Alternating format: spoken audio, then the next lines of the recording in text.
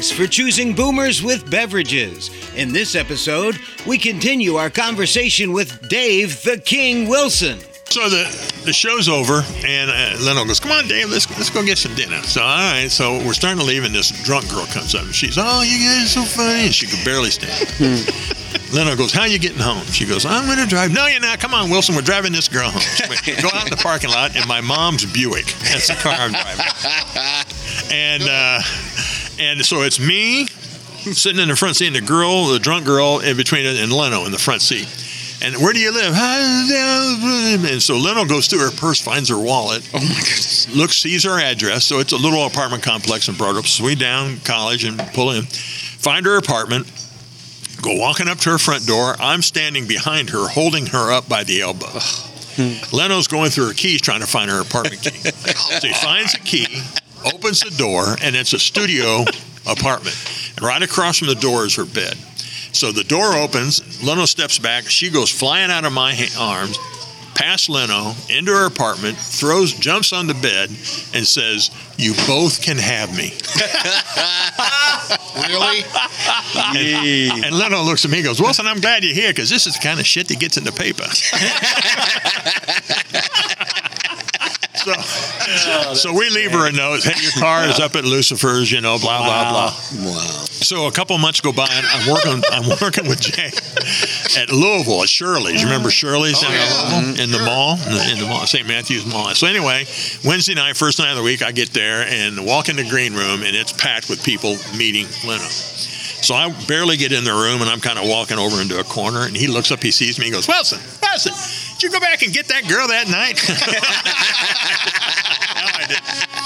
But classic. He was, always such a gentleman and a great guy. He was always that kind of comic. Because you hear a lot about the Comedy Store guys and how they were just good guys and good people to know. Right. Not a lot of egos. Maybe there were some, but I mean, truthfully, when we were on the road together, every night we'd get back to the condo or hotel or whatever, and we're staying in condos then.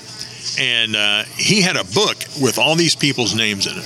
And he would call 5 or 6 comics every night just to see how they were doing. "How you doing? You still working on that bid? Who you working with?" "Oh, yeah, tell him I said hi. What's that? Blah, blah, blah." Well, then he would call my mom. I was living in my mom's and dad's basement, unfinished basement, because I'm just starting out. And I would always, whenever I'd get wherever I was at, I was always call mom and say, "Okay, here's the number I'm at." And so she would tell, "Oh, Jay, he's in Pittsburgh, he's in Tennessee, and Jay would call the condo and say, who you working with?" And I remember one time I was working with a guy, Carl Wolfson. And he had Carl Wolfson. He had the slides, the slideshow. Yeah. And he would he put up a slideshow, and then he would either as the punchline or the setup, he would put up this slide, and click through it. And Wilson, I told Jay, I go, "Yeah, I'm working with Carl Wilson." "Oh, yeah, I had the airline lost his act, and he couldn't go on." Too good.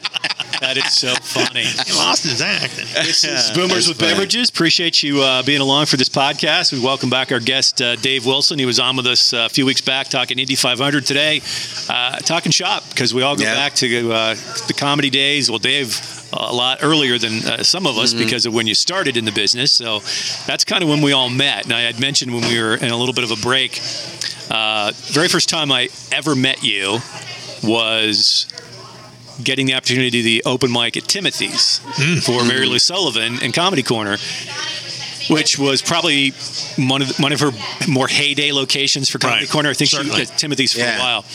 Pretty cool venue to do stand-up, but I'd never done it before. But one of the afternoon jocks on the radio station, Eagle 93, kept prompting me to go because he was hosting the Tuesday night at Cracker. He says, "Oh, you got to go, do Mary Lou, you do some time there." I had no idea what to do. So I bought a truly tasteless joke book and wrote about 8-9 jokes. So I get up on the stage at Timothy's, and it was kind of in the round, if I remember correctly, and you were right almost in the very front. Every stinking joke. Yeah, I've heard that one before. Okay, what do y'all? Oh, my. I'm sorry. Oh, my God. It was the best. I'm so sorry. It was the best. But then it wasn't too long, maybe 3, 4, 5 months later after open mic at Crackers, got to meet you, got to talk to you, and before long, we're doing the road together. So it's interesting, how the business works out when it comes to doing the comedy. But it was good stuff. So, Dave, I think a lot of comics, and maybe all of us, have gone through different iterations of our stage presence and what works best for us. So, so part of your act was the King, the Elvis impression. How did that evolve? Because that doesn't sound like that was your go-to from the beginning. Well, and it started pretty early because I had been doing stand-up 3 months. I actually went on stage, like I said, in February of '83.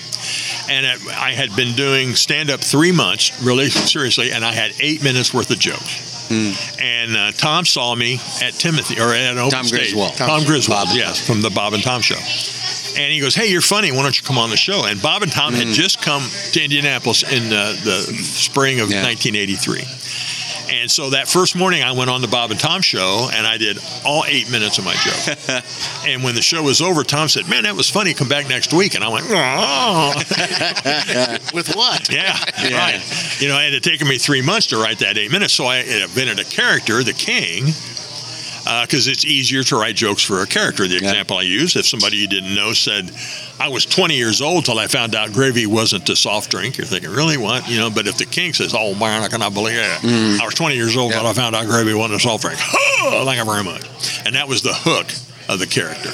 And so that just happened. There wasn't any kind of impetus for it. It just...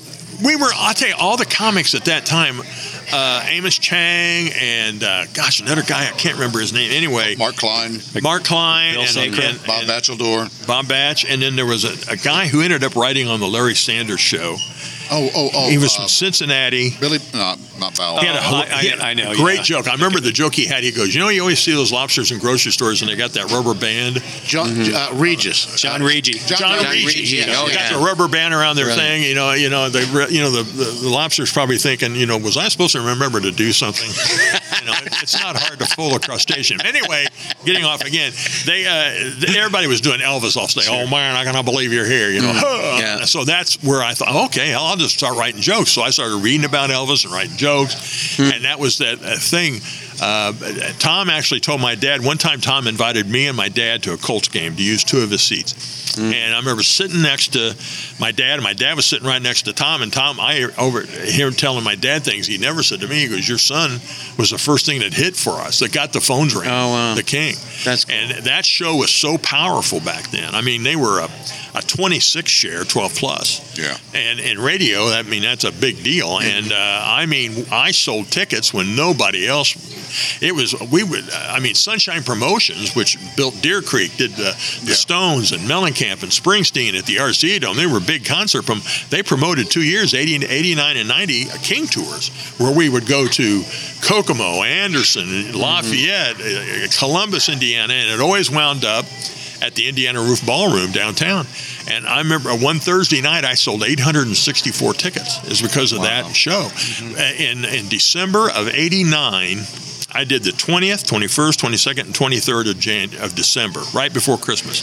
And there was a cold snap came through. I remember Wednesday night it was 11 below. Oh, my goodness. And by Saturday night it was 23 below zero. Wow. Saturday night, 23 below zero. We were 75 tickets the first show, 100 at the second, and 75 at the third. Yeah. And that's because of that, the Bob and Tom Show, the popularity of that show. Mm-hmm. Yeah, and, it's huge. It was so huge. I was blessed to have that. But that character only worked if you'd heard it on the radio, and at that point, they were not syndicated. So when I would go to Louisville or somewhere else, I just had my regular act that I would do. I didn't know that. Yeah, I ended up doing the King in Milwaukee because there was a radio show up there, a morning show. They knew of the Bob and Tom Show, and they'd bought the album, so they had heard of me. So when I came to town, they were fired up. And I came in 2 mornings in a row and did the King 2 mornings in a row, and then they just ran the hell out of it. And I ended up selling a bunch of tickets, and the guy was all excited. So he has me back 3 months later, and we sold the place out. And it really caught on. But that was just that situation in Milwaukee. Did any of the Memphis Mafia ever see the King? Well, never the King, but I will tell you this joke, okay, and this story. And before I do, I got to remind you of a Bob Batch joke. This is back when glass ashtrays were on every table. Best joke and Batch would go, he would pick up an ashtray, and he'd go, quick impression of anybody from Memphis, Tennessee, and he would put the ashtray on the top of his hand, and he would go, Elvis, give me this ring. All right. So that is a classic. We're down at that club, Sir Laughs a Lot. Sure. Yes. In the big old in Memphis. Yeah. You go. Well, the club owner knew that I did the Elvis thing because I had come through there one time. Bob and Tom had to win a trip to Graceland with the King contest, and a busload of people all left Indianapolis and went down there. Now, there were 4 people that won tickets. They were all Q95 listeners, except 4 people who had won tickets off WNDE, the AM oldie station, who were real Elvis fans. So on the trip down there... Actually, I was on that trip. Were you on that trip? I was on that, yeah. They showed a video, I guess, of me doing the King. Well, these people, these 4 WNDE, they saw me and I was like the Antichrist. I mean, they hated me. They hated me. Well, she had Elvis's driver's license, or she was like a total. She was Elvis ate up. fan, She was ate up. What did you have? What did I have? Did you have anything of Elvis's? I did not. I just You're I went a groupie. A guy, somebody wanted. A friend of mine wanted tickets. Said, "Hey, come with me." And So this club owner, we had gone down there, and I did a set as the King on the stage down there for these Bob and Tom listeners. So then the next time I come back, he invites George Klein to come to the show. George Klein went to high school with Elvis. He was the first DJ to play an Elvis record on the radio. Oh, wow. He was a member of the Memphis Mafia. He was a pallbearer at Elvis's funeral. Oh my! We're standing in the lobby after the show, and I didn't do any of the King. And but I'm really excited about meeting him because I was a fan and again had learned all this stuff. And we're standing there, and a couple minutes, and finally one of the guys standing there looked at George Klein and goes, "Where'd you get that ring?"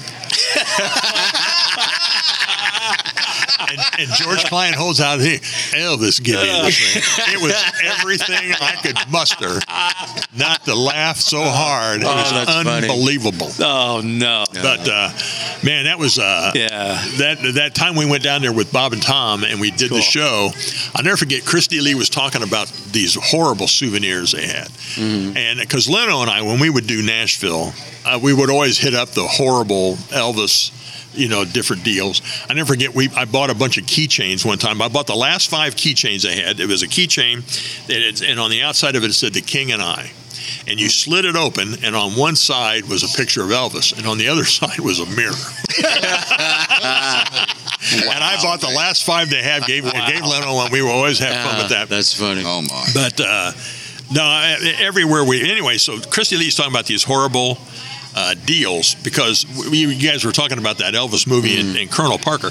Towards the end of Elvis's life, he had a deal called Boxcar Productions, whose job was to market and determine all Elvis souvenirs.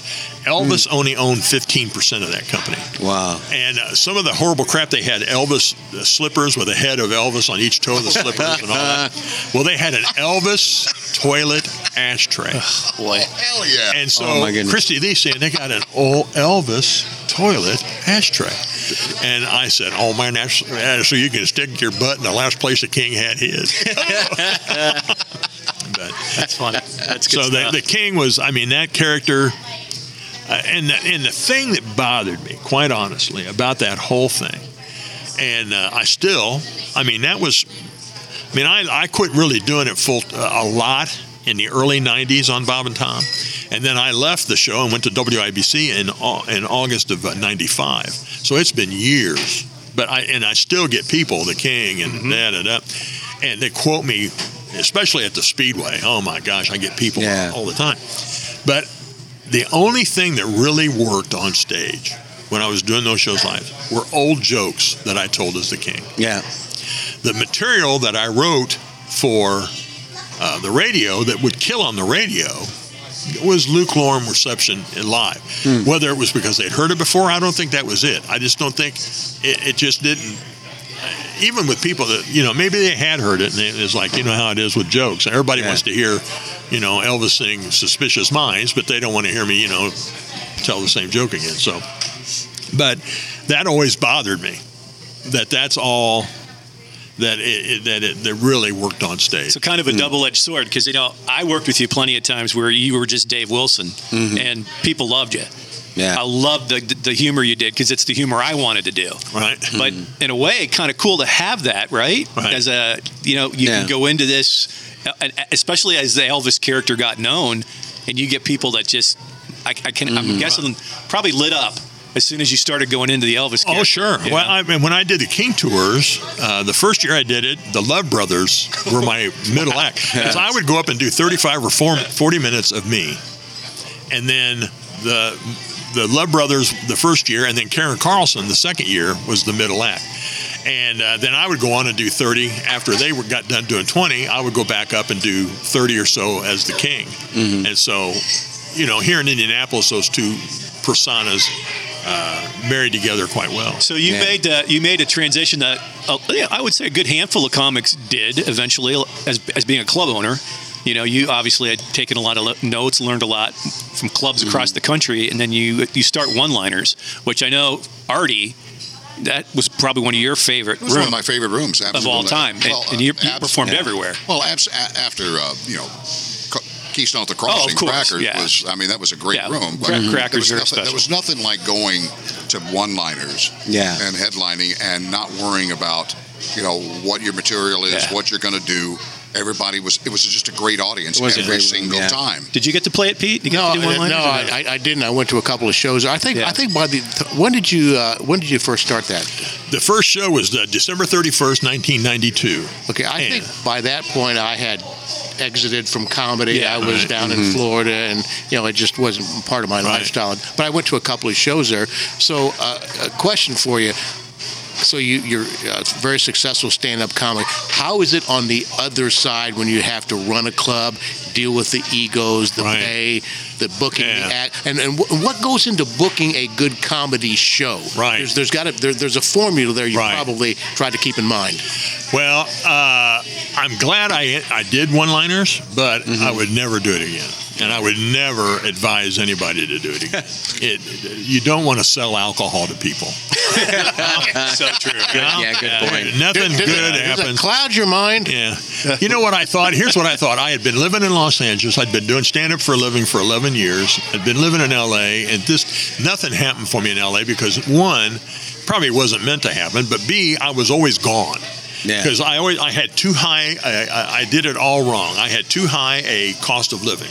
So I had to be on the road at least 2, favorably 3 weeks a month just to pay the damn bills to live out there. Yeah. So you would make headway, like I got on at Igby's, and you're funny, And so for a week I'm there a lot, and they're giving me better and better spots, and then I'm gone 3 weeks. I come back and I go, who?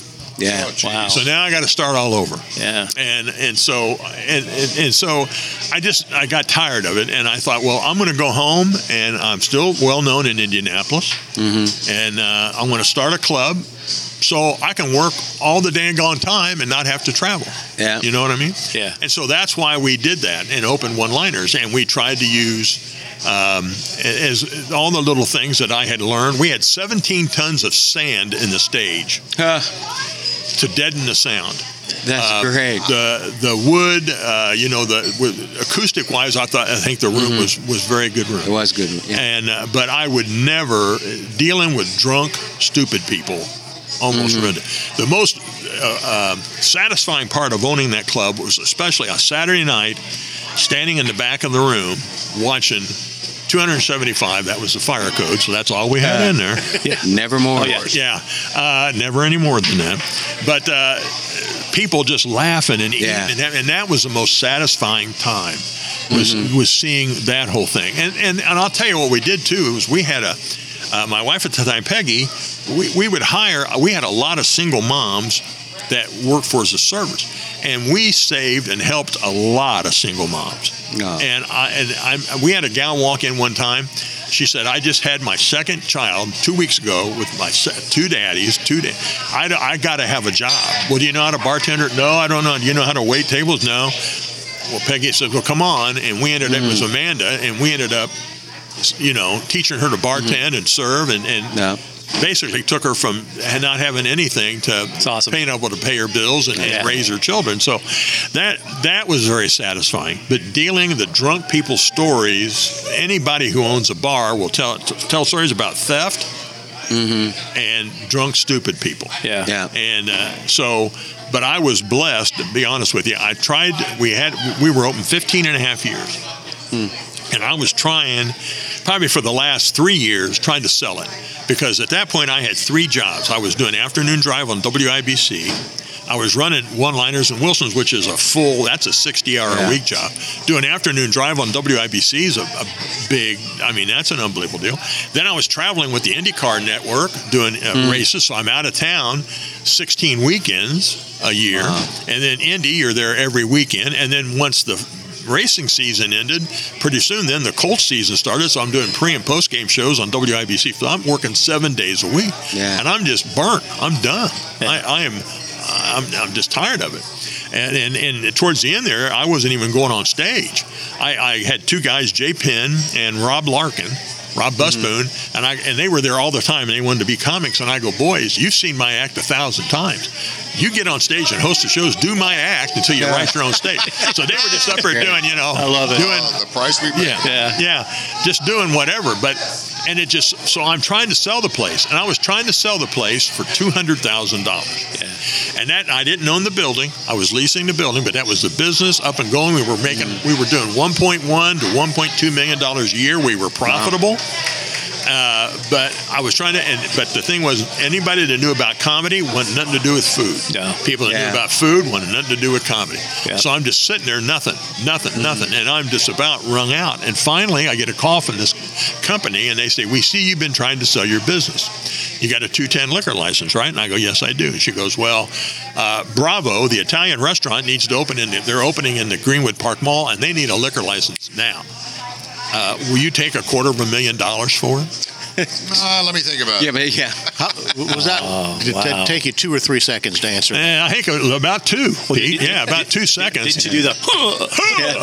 And you know what? I got to tell you a story about that. I'm shifting the gears again. I had a gal come up to me not that long ago, and she goes, "Oh, the King.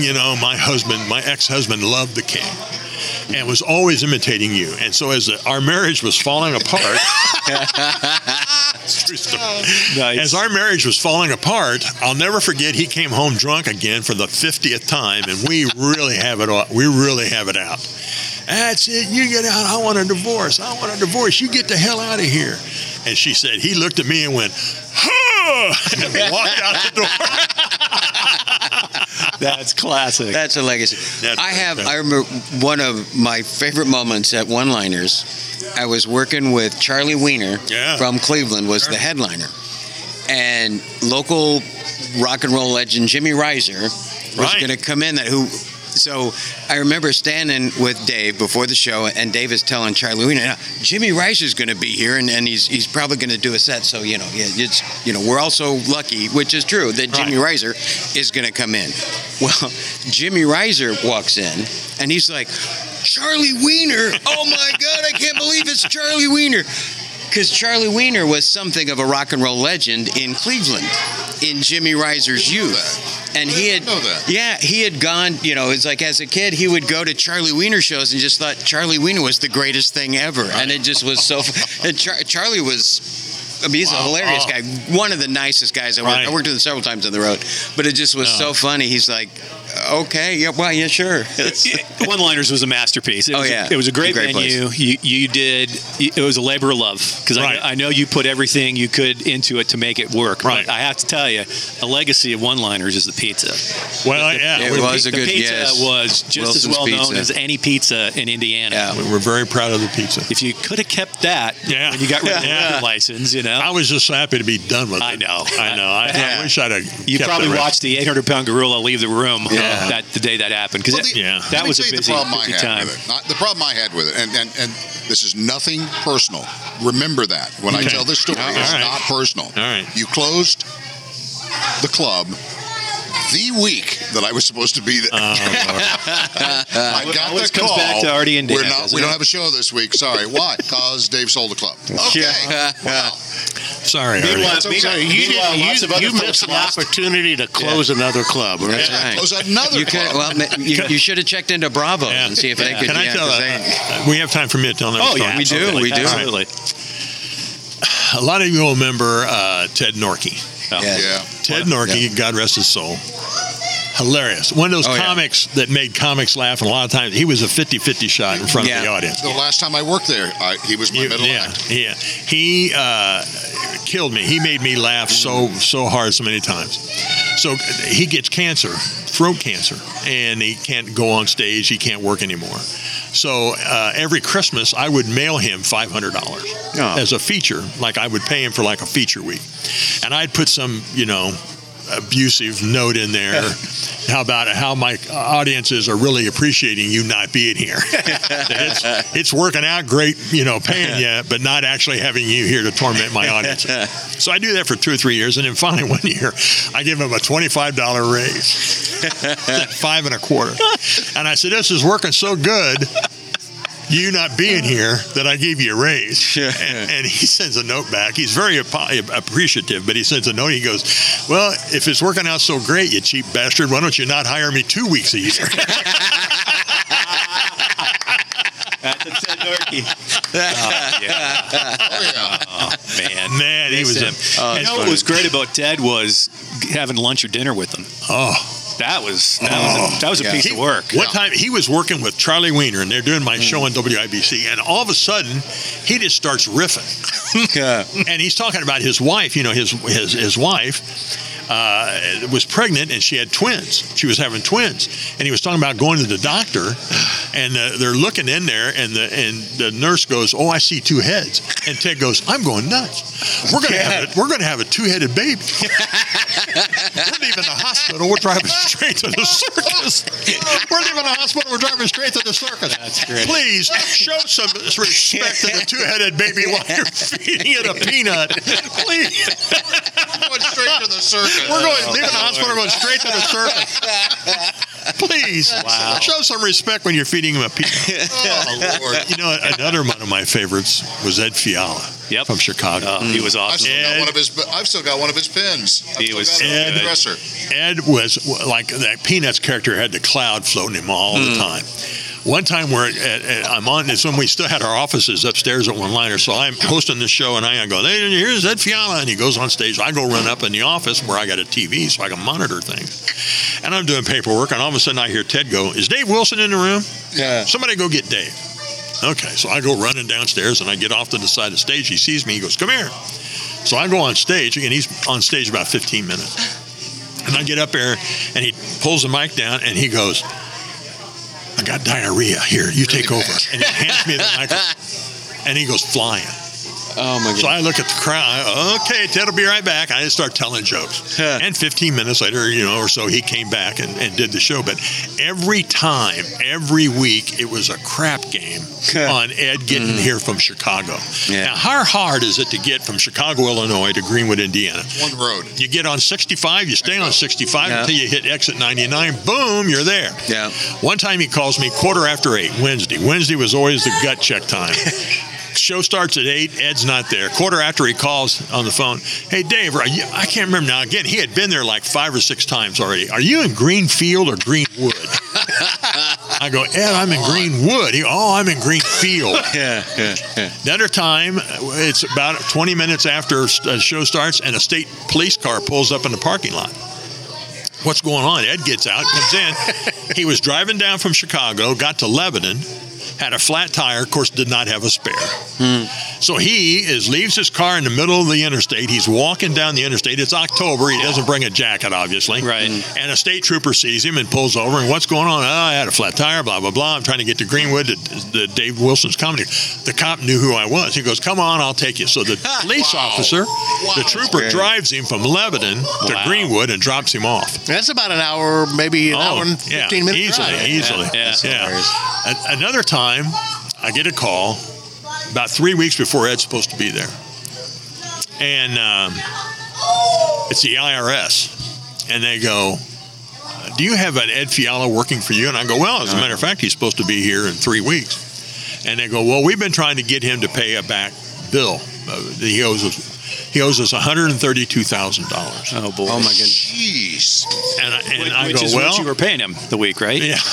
I will tell you what I was paying. I was paying him $1,500 for the week. Oh, wow. So I said, I didn't tell him how much, but I said, "Yeah, it'll be here in 3 weeks."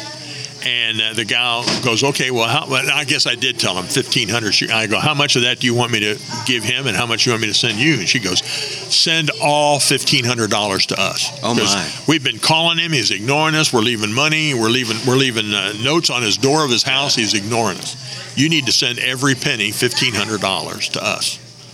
So I call Ed. I go, Ed, son, I understand if you don't want to come down here and work for free, but I got to send all your money to the IRS. Yeah. He goes, oh, no, I'll be there.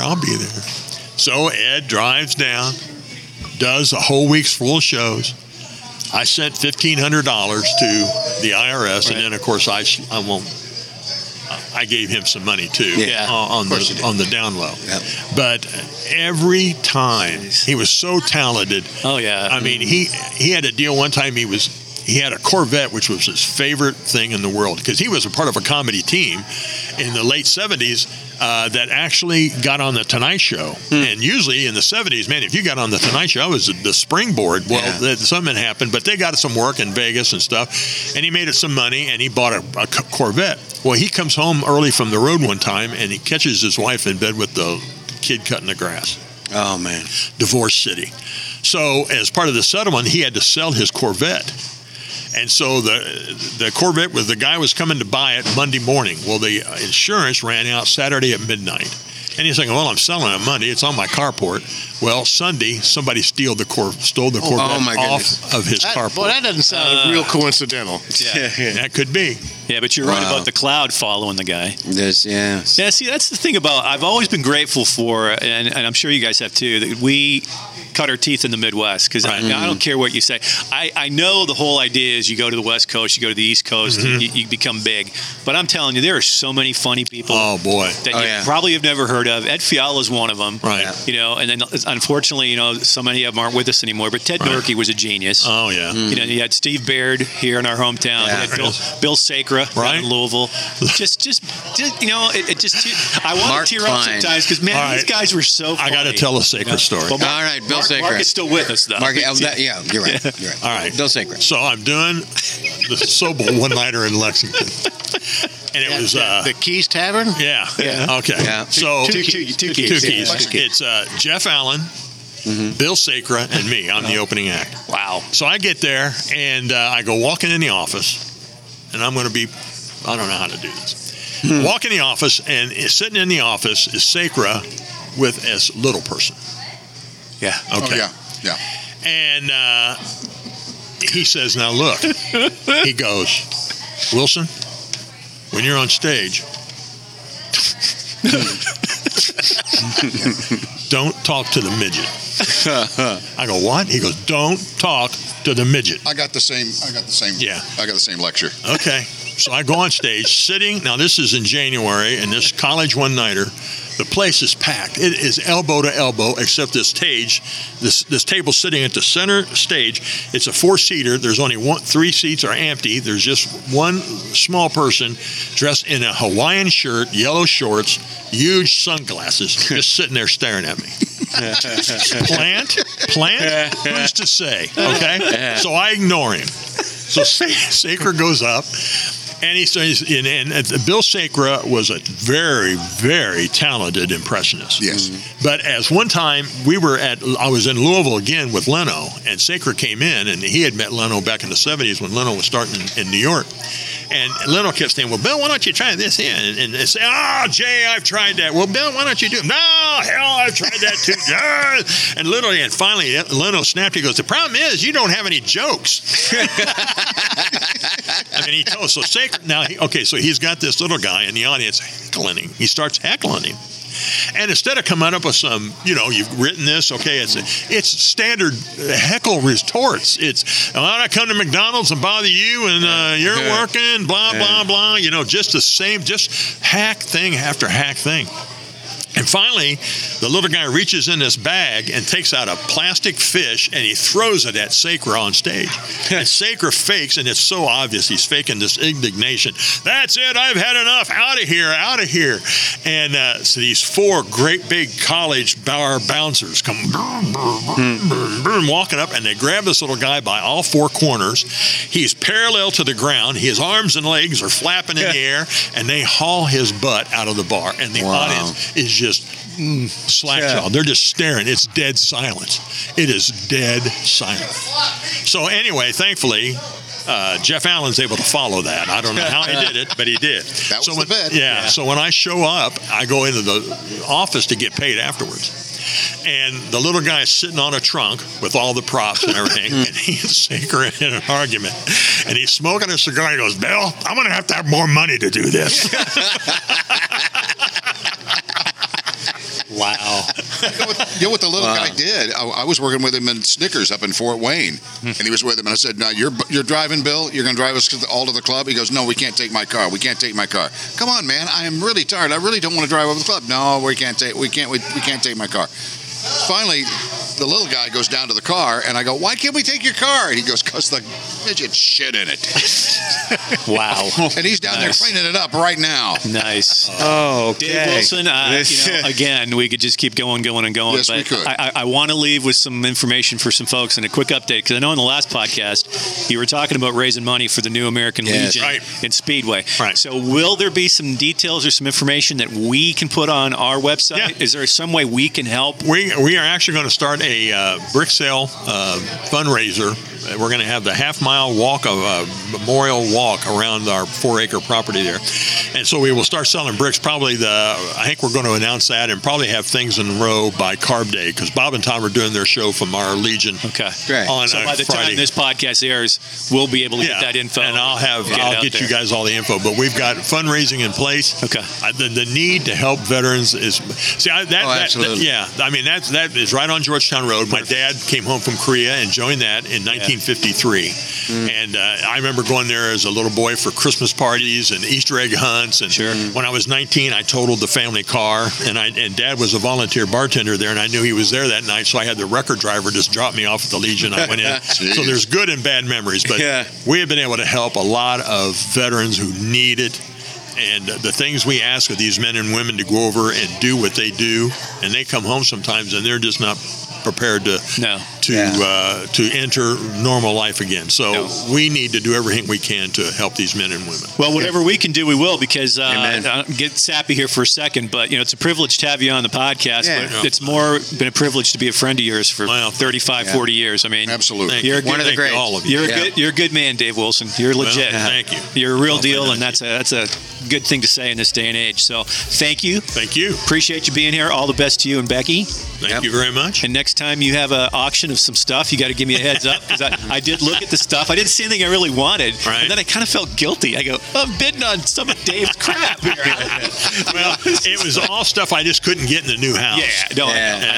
Well, I kind of like the way you hinted that Becky kind of said, I don't think you need all of this stuff. Right. I think some of this might be, and I had been downsizing for years. Yeah.